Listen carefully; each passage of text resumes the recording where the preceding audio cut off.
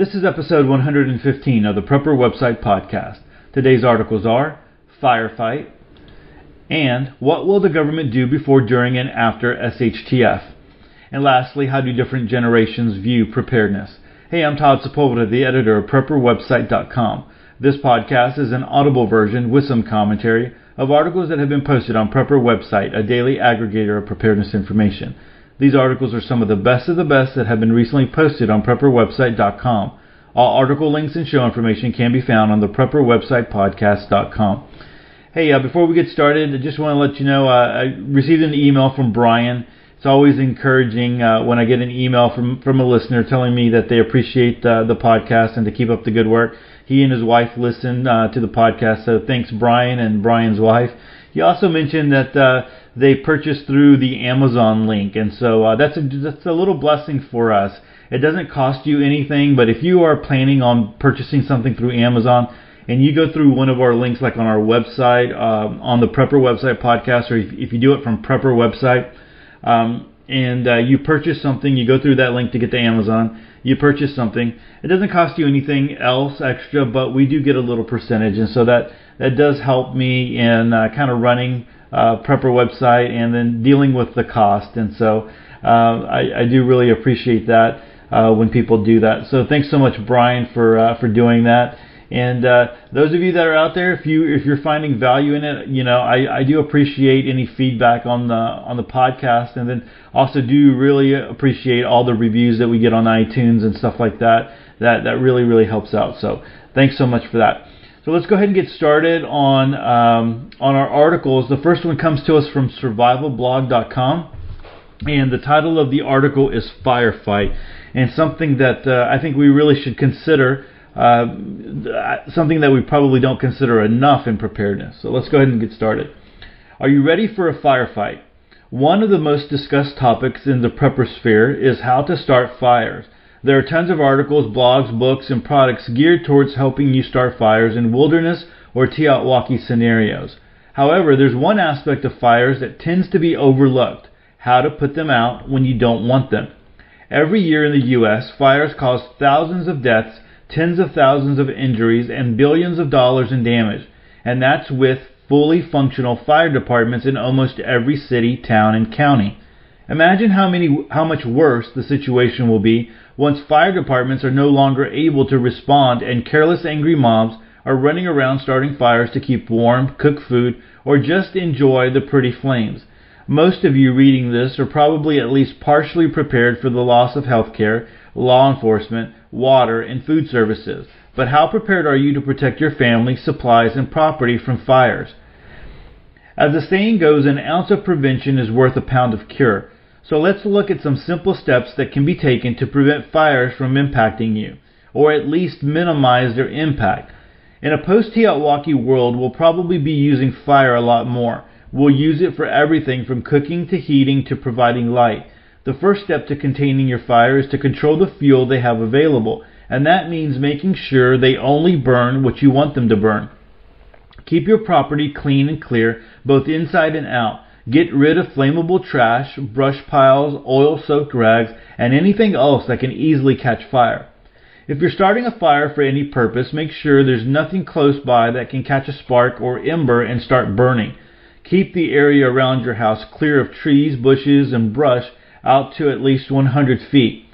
This also gives you clear shooting lanes. Also, regularly trim back grass and weeds, get a scythe or a push lawnmower, and probably most importantly, make sure everyone is regularly aware of and trained on good fire handling practices.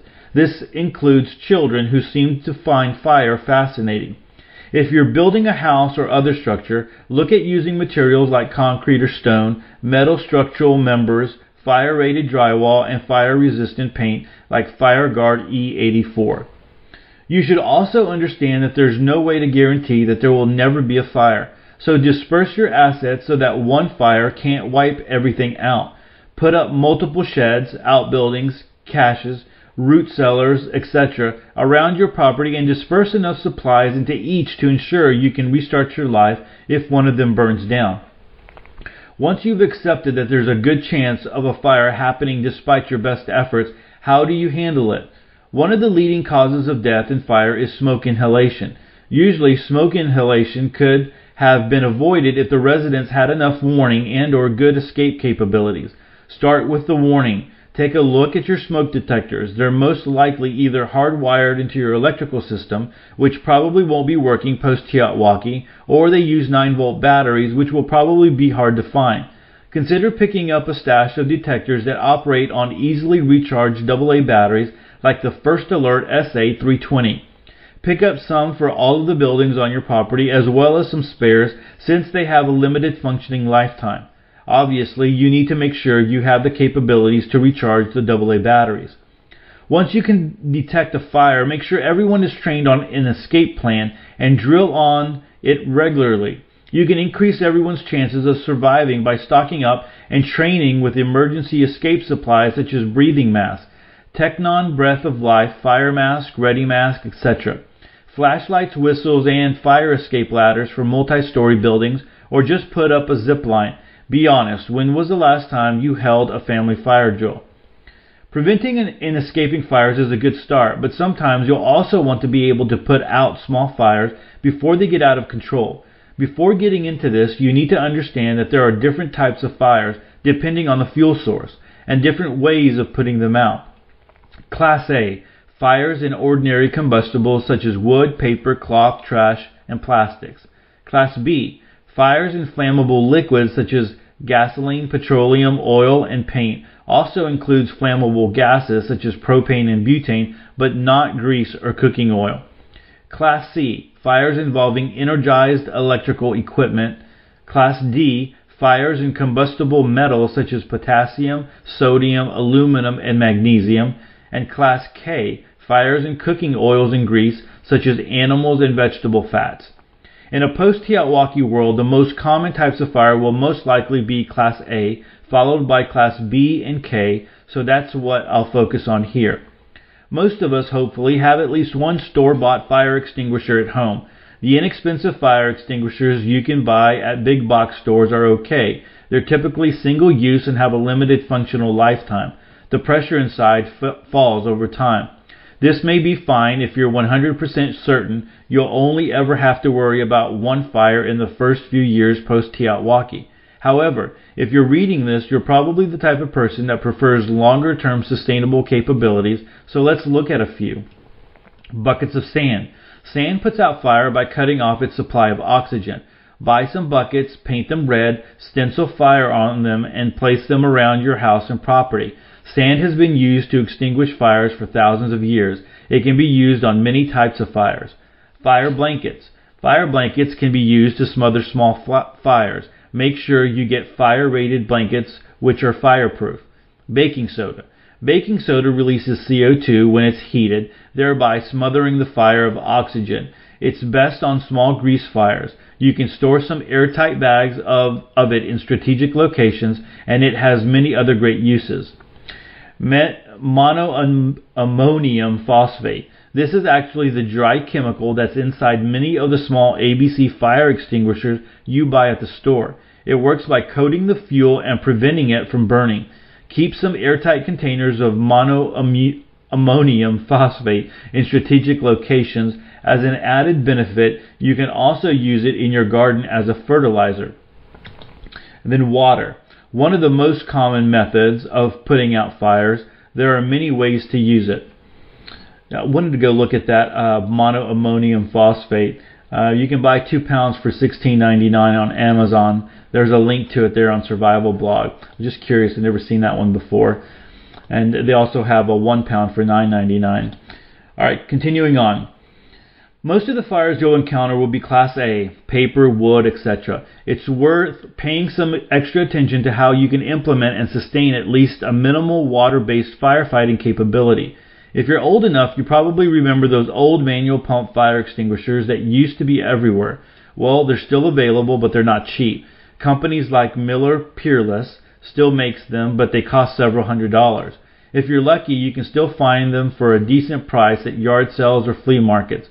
A more modern alternative would be some of the gear from companies like Smith Indian Fedco, which is designed for smoke eaters fighting brush fires, and it's usually meant to be carried on your back. A more traditional option would be something like the Amerex 240, which is pressurized extinguishers that can be refilled with water and repressurized with air using an appropriate fitting and a decent bike tire floor pump, minimum of 100 psi. If you're a part of a compound or a group, or you would just like a larger scale capability, you have a couple of options. One is to have a large water tank stored above the ground and then rely on gravity to provide the water pressure. This could work, but you're going to be limited in both the water pressure as well as the amount of water available. If you're near a decent water supply like a pond, lake, river, etc., you can get a gas or diesel powered high pressure water pump, which will cost somewhere between $700 and $5,000. Don't forget to set up some long-term gas diesel storage and to run and test the pump regularly. It's an expensive investment. Isn't protecting your property and possessions from fire worth the cost of at least a high-end battle rifle?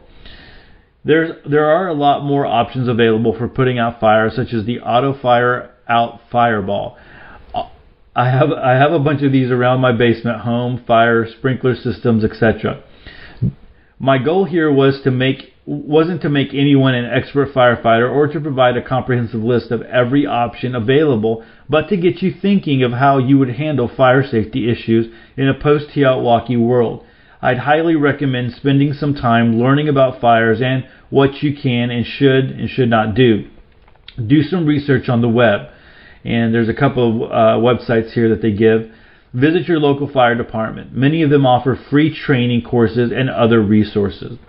So there's a lot of links here on this article that you'll want to check out, and there's a good amount of comments, 25 comments that you can go and read as well. So something to consider. Like I said, we don't always, and like the article said, we don't always think about firefighting when when we're talking about preparedness. It's more about making fire. But definitely something very, very interesting. Maybe some containers, something like some old milk jugs, the big gallon milk jugs. You can cut off maybe the top and fill it up with sand, and you at least have a handle. I don't know if it would hold it or not, but you got the paint bells or paint gallon containers that you could use, something like that to help put out fires. So, something that you need to think about and to consider. All right. So let's go ahead and go on to the next article. Our next article comes to us from Survival Sullivan. And that article is, what will the government do before, during, and after SHTF? So really this one's going to be focusing a lot on what FEMA does and what FEMA doesn't do. And it kind of breaks it down for you with a little bit of first-hand experience from the author's standpoint. So let's go ahead and start with this one. There's only a 50-50 chance the government will know how a doomsday disaster for a mere 24 hours before it strikes. How long it will take government agencies to fully inform the public about a SHTF scenario remains largely unknown. Sure, the 24/7 mainstream news media will drone on and on about a potentially disastrous hurricane approaching, complete with journalists struggling to hold on to their microphone while reporting from the scene. But few natural or man-made disasters will come with a warning. Advancement in solar flare detection over the past 20 years have been almost zero. If a World War III nuclear strike happens, don't expect career politicians to waste time warning all of us. They will be too busy running to their safety of their own lavish underground bunkers. The 72-hour kit FEMA barely bothers to urge Americans to get on hand will prolong life for just a short time, leaving those who buried their hands in the sand and failed to prepare properly to panic and ultimately perish. FEMA's motto is serving communities when needed. Almost every single person, if not all, who has been impacted by a natural disaster over the past 2 decades will inform you the actual service provided by FEMA is tardy, insufficient, and unorganized. You don't honestly expect efficiency from anything coming out of Washington, D.C., do you? The Emergency Alert System, or EAS, is designed to allow the federal and state government to instantly reach both the press and the American people. Unfortunately, the system has been upgraded from its fully functional low-tech version over the past years. Now, the Emergency Alert System is a high-tech program that is extremely vulnerable to cyber hacking. Tech-savvy terrorists could hack into the EAS and relay false information to the American people. At best, a fake emergency news bulletin could prompt a panic unnecessarily. At worst, cyber warfare could be used to intentionally send police officers, other first responders, and regular Americans directly into danger.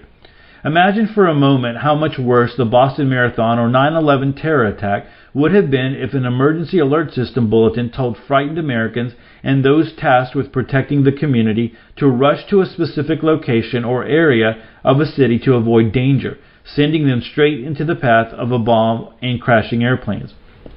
Not only could the EAS be manipulated to reroute traffic and nix proper signals before and during the initial phase of SHTF disaster, a recent report by a security firm pointed out critical vulnerabilities inherent in the high-tech system that could cause it not to function properly as well. According to the IO active firm, the emergency alert system, when it was still known as the emergency broadcasting system, sends messages using radio and television wire services. The upgraded version of the service allows the president to share a message instantly and directly with the American people. Not a single United States president has yet tried to use the direct link alert system function, so no one knows if it will really work or if the president's message could be intercepted and/or altered. According to the ZDNet Security Technology Report, it would not take even a seasoned cyber hacker to tap into the emergency response system. If the system's root server is infiltrated, a hacker would have the capability to alter or stop the flow of emergency information issued by the government, leaving the American people in a bewildered and hyper-panicked state. The government's primary goal before, during, and after a disaster is to maintain order. Protecting our rights and freedoms will probably not come in as even a close second during an SHTF disaster. The very real possibility of martial law being declared would restrict our movements. Freedom of speech and potentially the ability of being left defenseless if guns are confiscated during a disaster or after a disaster. A secure and resilient nation with the capabilities required across the whole community to prevent, protect against, mitigate, respond to, and recover from the threats and hazards that pose the greatest risk is how the FEMA website describes the proper and anticipated response from the federal agency when disaster strikes. The Federal Emergency Management Agency is very much a political animal. Leaders at the agencies are not required to have any specialized training in disaster preparedness. Granting prime government posts to folks who helped win elections is a long tradition in Washington. Even after FEMA was melded into the newly created Department of Homeland Security in 2002, the Mammoth Federal Agency has changed very little operationally speaking since the Cold War era. Presidential black eyes over responses, FEMA responses to hurricanes, floods, and wildfires have prompted a flurry of policy and funding changes, but little else which will help all of us during a doomsday disaster. In 2006, both Congress and the George W. Bush administration passed an extensive piece of legislation designed to not only fix, but to strengthen FEMA amid intense and vehement backlash over the agency's response or lack of response to Hurricane Katrina. As a result of the legislation, FEMA, which failed miserably to deliver aid and comfort during Hurricane Katrina, the majority of the Department of Homeland Security's agency's pre-preparedness functions were shifted to FEMA, essentially rewarding them for the recent poor delivery of services. The baffling move made the FEMA director as powerful as the Department of Homeland Security Deputy Secretary, reporting only directly to the President of the United States, who tends to be a very busy guy. We have not had a major disaster since Hurricane Katrina, so until another such incident occurs, we have absolutely no way of knowing if consolidating preparedness planning and responses services into a single agency will work efficiently. FEMA and DHS disaster preparedness plans focus on 4 specific response areas: logistics, the transportation and movement of crucial materials and supplies to the disaster area; community relations, outreach and awareness to citizens regarding disaster assistance programs; individual assistance, providing aid to disaster victims; and public assistance, review of and removal of disaster-related debris. During and after a mega long-term disaster, money will be nothing more than a useless piece of paper, so the disaster relief vouchers that are part of the community relations portion of the FEMA and DHS plan will be worthless, and the shelves at grocery stores, pharmacies, and gas stations will all be empty long before FEMA arrives anyway. Both the individual assistance and public assistance prongs of the federal government disaster plan will almost certainly evaporate during an SHTF scenario as well. The transportation of critical resources and supplies will be hampered at the very least during a disaster, and surely after a doomsday event as well. Now, if Americans are herded into FEMA camps, delivering goods will be a lot simpler, if the trucks are not hijacked along the way. Leaving your land or home to go live in a FEMA camp voluntarily is not something any prepper I have ever known would be willing to ever consider. Do not expect either a rapid or effective response from FEMA. It is just not going to happen. One very important thing, the lengthy FEMA emergency response plan does not address at all is a backup response plan if their vehicles will not roll. Responders are unable or unwilling to leave their homes and participate in the plan, or how the plan will continue after the initial resources run out during a nuclear disaster or power grid down situation. As I described in an earlier report for Survival Sullivan, I lived through a regional natural storm disaster and have had first-hand experience with FEMA disaster response. During a widespread power outage 6 years ago, we were experiencing a 105-degree heat wave. The power was out in portions of multiple states for at least a week. FEMA did not arrive until 3 days after the storm knocked out power to tens of thousands of homes. Officials at state and county emergency management agencies were told by their federal counterparts the agency was overwhelmed by the need and simply did not have enough personnel or supplies in the region to respond any quicker.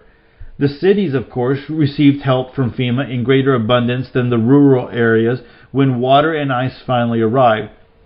As noted above, FEMA is a political animal, and more voters exist in cities than they do in places most preppers choose to live.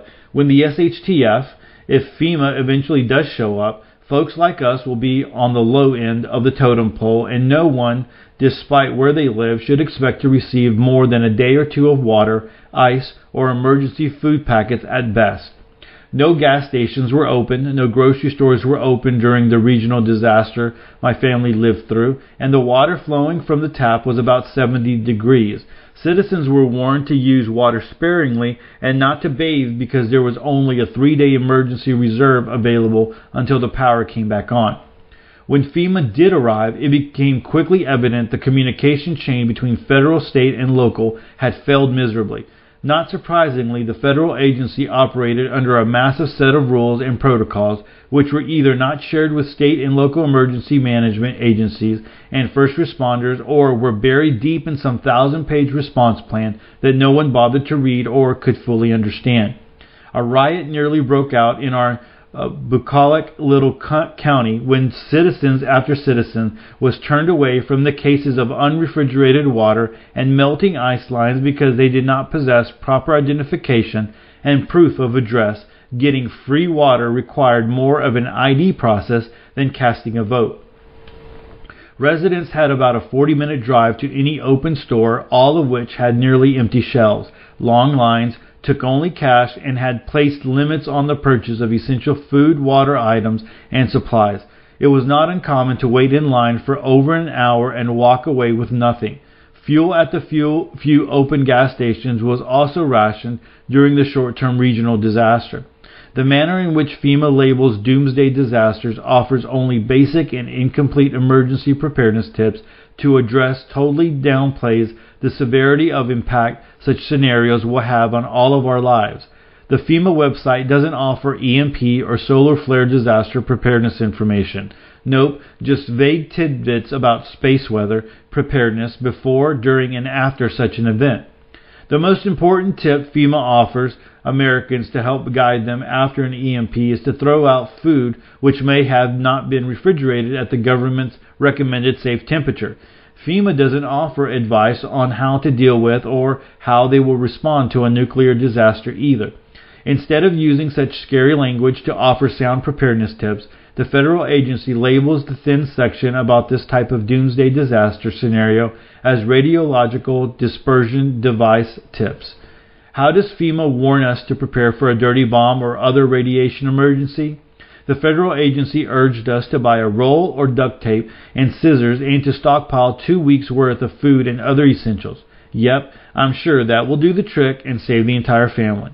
Want another gem of advice from FEMA for what to do after a nuclear or other disaster? The federal agency urges everyone to keep listening to the radio and television for alerts from the government telling you what to do next and what areas to avoid. Basically, if you are waiting on FEMA staffers to ride to your rescue, it will be the last thing you and your loved ones ever do. State emergency management agencies coordinate their efforts with both FEMA and local municipalities. Emergency Operation Plans, or EOP, mirror the overall FEMA plan, are boast equally thick response binders and a whole host of protocols and response regulations.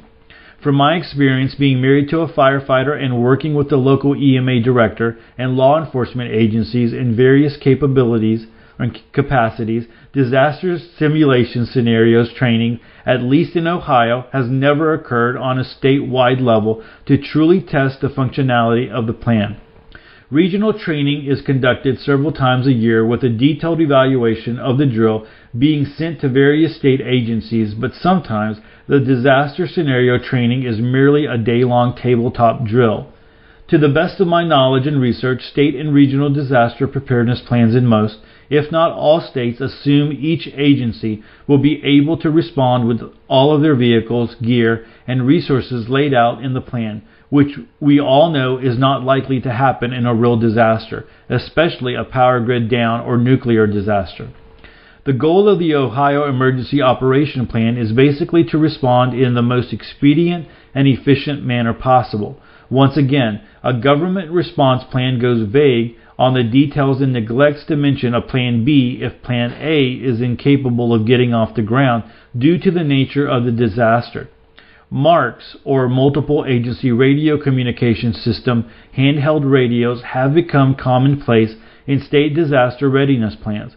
While the expensive to buy and operate radios might be readily available at metropolitan police and fire departments, local first responders in rural areas do not have the same access to the statewide communication radios. Typically, rural or poor communities have just one or perhaps two MARCs radios for use by a chief and at an emergency remote command center. If the doomsday disaster was not sparked by an EMP solar flare, the radios of first responders will still work, but only until the batteries run down, about 8 to 10 hours during heavy use, and cannot be recharged.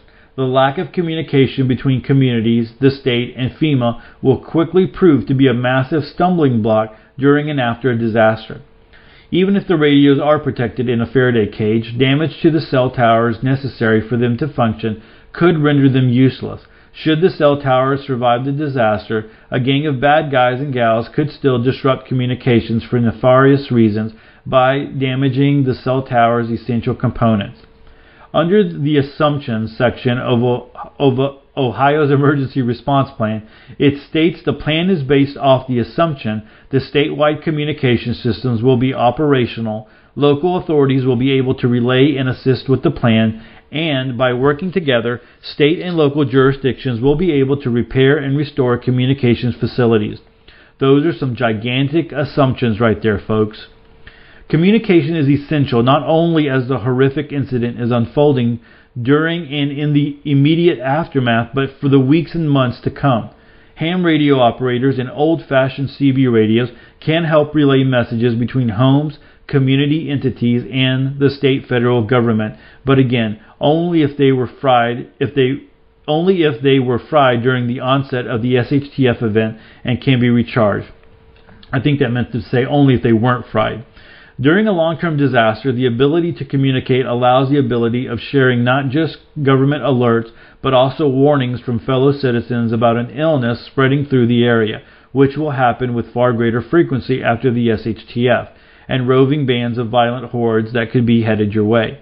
Communication should be an essential part of your preparedness plan so you can monitor government alerts if they should actually hit the air airwaves to learn about pending threats of all varieties and to help coordinate community or neighborhood self-defense efforts. Your local leaders and first responders will be the most effective and functional forms of government support during and after a disaster. While local leaders, police officers, firefighters, and other essential municipal workers will not have first-hand access to details about the disaster, they do possess substantial knowledge of their own community's available resources, can find every street and small village in the county without aid of GPS, and are invested in the survival of the community on a very personal level. They live there too. Although the federal and state emergency agency plans dictate a 24/7 staffing component, the people tasked with showing up for a shift are not going to be worried about getting fired when the SHTF, but your local cop will still want to help keep the streets in the town where his children live as safe as possible. A quality county or city emergency response plan will follow typical government protocols as required, but also enlist community groups and local volunteers. It is this human component that the state and federal plans, even with all their pre-disaster resources at their disposal, are lacking, and will help keep you and your loved ones alive during the apocalypse. Community emergency response teams may have entered into formal agreements with local or even state governmental entities and undergone training specific to their academic and professional background. Even those groups or citizens who have not signed up to officially be part of a local emergency preparedness plan will still show up in droves to volunteer their services in their neighborhoods and communities when it counts the most. Impromptu gatherings at every VFW and American Legion post across the United States will surely occur after disaster strikes. Veterans and retired police officers will play an integral role in protecting their town from outside threats, preventing looting and general chaos, and restoring order long-term when panic takes hold as the medicine and food supply dwindles. Medical professionals currently employed, retired, or in college will also step up and offer to share their skills with those in need. Firefighters, past, present, and trainees will not need to be paid to show up to help prevent the destruction of their community during a disaster. Unfortunately, few, if any, local preparedness plans prep for fire response during a power grid down or long-term disaster.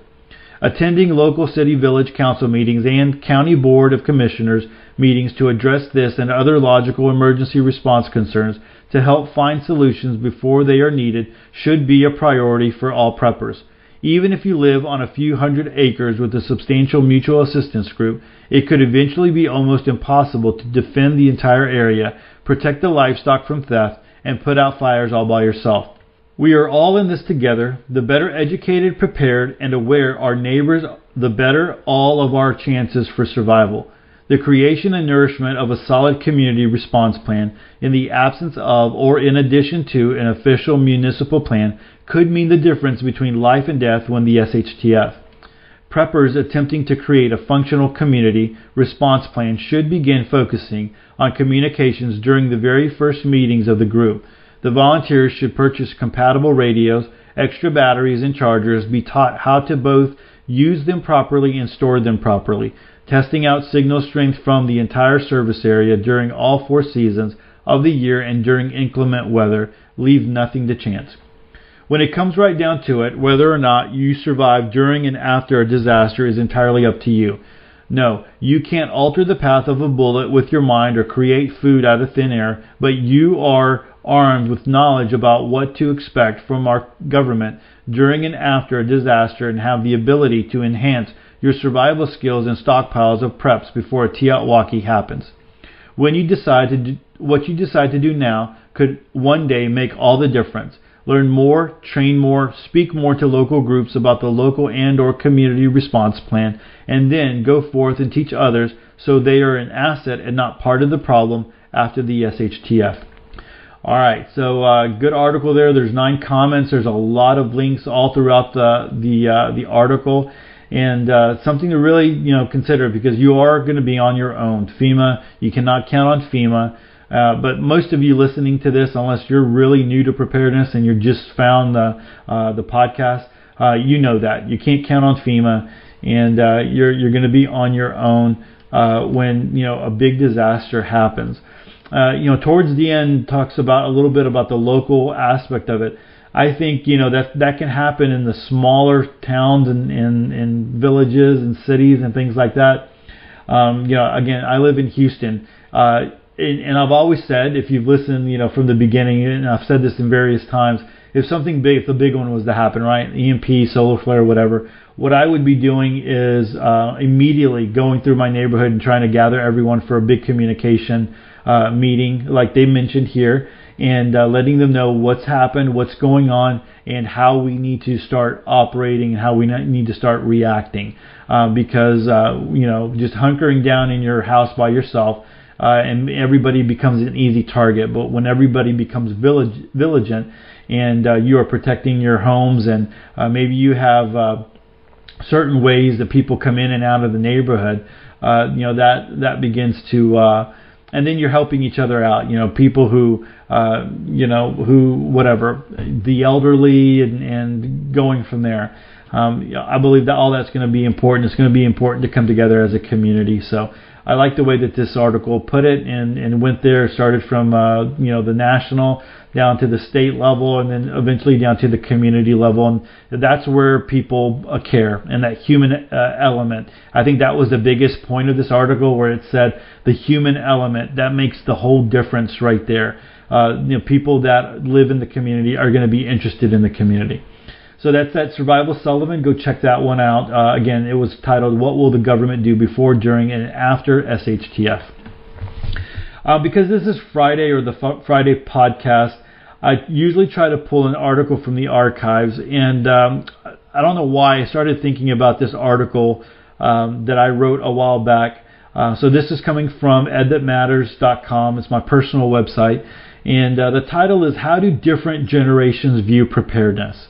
And so I've done some studying on preparedness. On generational generations and different things, and like in education, and then generations as far as the religious aspect of it, spiritual aspect. Many of you know that I am a pastor as well, and so that was always interesting to me. And so I kind of put some things together as far as generations and how they might look at preparedness. So let's go ahead and start reading this one. As school is starting and let me say this as well. This was almost written 4 years ago, so August 11th, 2013. So just about 4 years old. As school is starting and I'm sitting in beginning of year meetings, I tend to start thinking about the stuff I'm hearing in two realms. There is the educational realm, where what I'm learning, listening to, being reminded of pertains to my day job. Then there is the preparedness realm, where I tend to think about how the stuff I'm learning applies to my current view of the world, how fragile and just jacked up we all are. Yeah, I went there. One of the things that comes up recently was a discussion on generations and how our students are wired differently than, say, we are. I put "we are" in quotes because we are can consist of a few different generations too. This is important because every generation has some general, notice I say general, ideas, philosophies, attitudes, and behaviors that characterize them.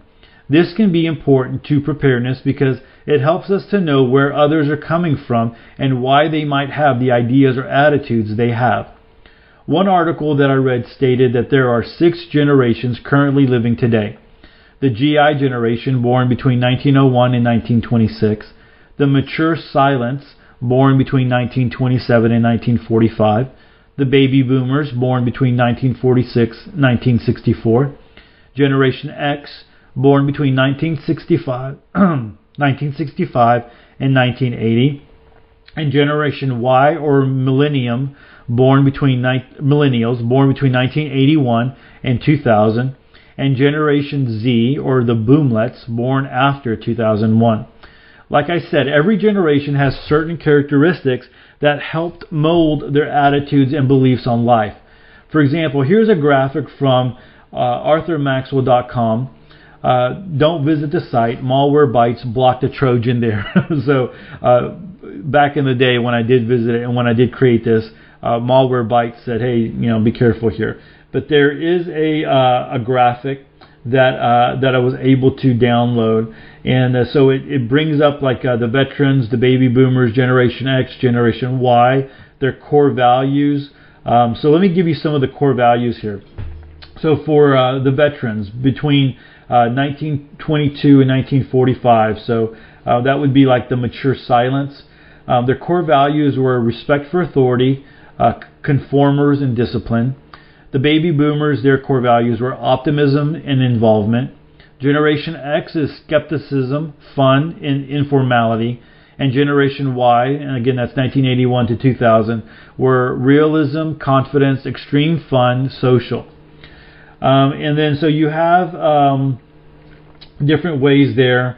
So other personal lifestyle characteristics. I'm not going to read them all, but it does talk about family. So how do these different generations look at family? How do they look at education? How do they look at communication or media? What is the way that they take in information? And then how do they deal with money? All right. So in an article by Value Options, Bob Mitchell provides some insight into understanding and managing different generations. For the sake of this post, I will just list the Boomers, Gen X, and Gen Y. Check out the rest of the article. Baby boomers born between 1946 and 1964 are drawn to long hours at the office, including evenings and weekends, building their careers over the long term and loyalty to their employer, viewing themselves and their career as one and the same, commitment to quality and doing a good job, hanging tough through difficult work, situations and policies, finding solutions to problems, and being in charge and respecting authority. Members of Gen X, born between 1964 and 1980, tend to prefer high-quality end results over quantity, set and meet goals and are very productive, multitask, balance work and life like flexible working hours, job sharing, see themselves as free agents and marketable commodities, are comfortable with authority but not impressed with titles, be technically competent, or value ethnic diversity, and they love independence. Members of the Gen Y, or born between 1981 and 1994, tend to prefer effecting change and making an impact, expressing themselves rather than defining themselves through work, multitasking all the time, active involvement, flexibility in work hours and appearance, a relaxed work environment, teamwork, on-the-job training, getting everything immediately, and a balance of work and life.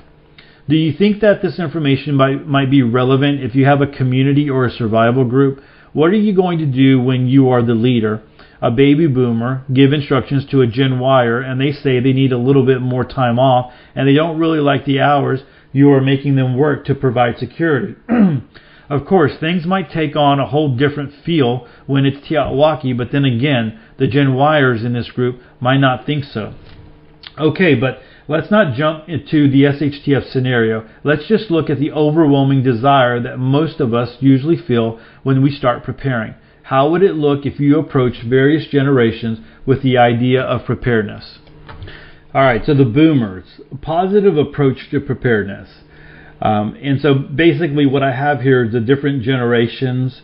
I have maybe if they have a positive approach or a negative approach to preparedness. So these are kind of like maybe something a boomer would say. So a positive approach to preparedness. I don't want to believe that things will get bad, but I see some signs, and I think it is a good idea to be prepared just in case. So a boomer who has a negative approach to preparedness might say, I trust the government. With a lot of hard work, we can get through this economic crisis. Generation Xers, what they might say in a positive approach would be, I have some friends who are preparing. I think it might be a good idea to prep too. The negative approach to preparedness as far as the Gen Xers are concerned are, go prepare if you want to, just leave me out of it, I'll take care of myself. Gen Y, they look at the way that they might look at it. A positive approach would be, the boomers and Gen Xers ruined our economy, now I need to prep as a precaution. The negative approach to preparedness from a Gen Yer might be, the world is not going to fall apart on us, you're crazy. Okay, will they actually say those things? Probably not, but I've tried to pull some of the characteristics from each group to come up with my statements. Having this information could also help someone teach skills to someone in a certain generation. If you know what makes them tick, you can approach the teaching of skills in a relevant way. Lastly, take a moment to ask yourself, does your generation help to drive the way you look at preparedness, self-reliance, self-sufficiency? You might find that you are a rare bird, or you might see some of your generation's characteristics in yourself. For more reading, multi-generational characteristics, so I have a bunch of links here, and I also have this infographic at the very end that kind of just breaks down a bunch of other things like video viewing habits, internet usage, connected devices, just a bunch of information that might be interesting to you. And like I said, a lot of other links that you can go to. I do not link to the one that had a Trojan, although 4 years out, either that site has been taken down or probably, hopefully, has fixed that issue with their Trojan, because Google would have flagged it a long time ago. But when I've done my own studies in preparedness, at least the people that are coming to, the surveys that I have done, and then the informal surveys that I have done, I think I've done 2. And then looking at demographics from just internet research sites that wind up tagging Prepper website. People in preparedness are older, so I'm in my 40s. Usually people are the majority are going to be somewhere between my age and about 65 years old, right? That's the majority. There is some that are younger, like 40s to 30s. There's some that are there. And then there's very few that are younger than that, 30s to 20s. There's some, but they're very few. Usually those that are there, they've come from homes that, were preparedness minded. And so they get it from there. But it's an interesting thing to think about, how different generations view different things.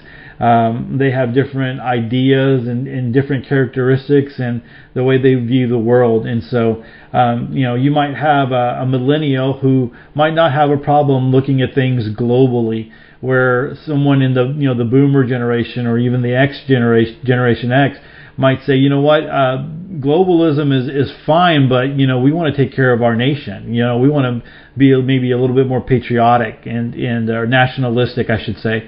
So that's a possibility there.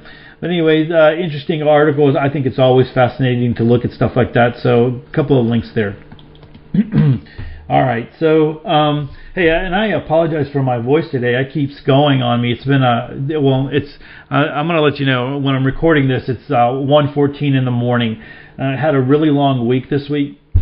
We had a long conference that the department that I was on, or that I'm in, was putting together, and so long days at the conference, and then coming home. And today I was just exhausted. So I actually I was just so exhausted I had to sleep for a little bit. So took a rest and about 2 hours, and then woke up, ate some dinner, and then started getting ready for the podcast. But it's late, and I think that's one reason why my voice is it keeps cracking on me. I had to keep pausing and drinking water. So that's another week of podcasts in the books. Don't forget to visit all the websites that allow me to read their articles. I can't do it. I can't do this podcast without those articles. I can't run Prepper website without other websites that are writing great articles. So please visit those websites. And if you do leave a comment, or if you do contact that webmaster, hey, let them know that, hey, I'm coming to you from the Prepper website podcast, right? Just let them know that they're hitting you're hitting them from them, because they don't really see someone who reads or someone who has a website that allows me to read their articles. They're not really knowing that that you're coming from the Prepper website podcast, unless you go to the Prepper website podcast website and then go to their website. But I have been linking to all the articles and all the other links in the show notes, And so if you go directly from there, they don't know. They'll just see an increase in traffic. They won't see necessarily where it's coming from. So let them know that you've come from Prepper website and that you appreciate that I can read their articles and that you can get their content that way. So I link to all of the websites, all the articles that I read, every time in the show notes and the description of the show. So if you get a chance, come on over to the website, the Prepper website podcast.com, and make sure that you share us out through social media or email or word of mouth. Anything that you can do out there to help get the word out. We really appreciate it. I know that we're on episode 115, but we're still kind of new. We just started in February. But being that it's a daily, we're racking up the episodes, but we still want to get the word out there. And again, don't forget, if you're looking for more preparedness material this weekend, the Prepper Website podcast isn't enough for you. You can always stop by prepperwebsite.com. There's a ton of articles there that I never get to on the podcast. And then we have all the other pages, if you're into firearms, alternative news, if you're into conspiracies, frugal living, DIY, all of that is there. I also encourage you to join our free Facebook page and email list. You can get to both of them on the menu bar of the website. And don't forget that when you register for the email list, you automatically get enrolled in the free e-course, Live a More Self-Reliant Life. So with that, I wish you a great weekend, and I hope you can get out and enjoy some dirt time or whatever that means for you. And as always, choose to live a more self-reliant life. Choose not to be so dependent on the government, grid, or the grind. Until next week, stay prepped and aware. Peace.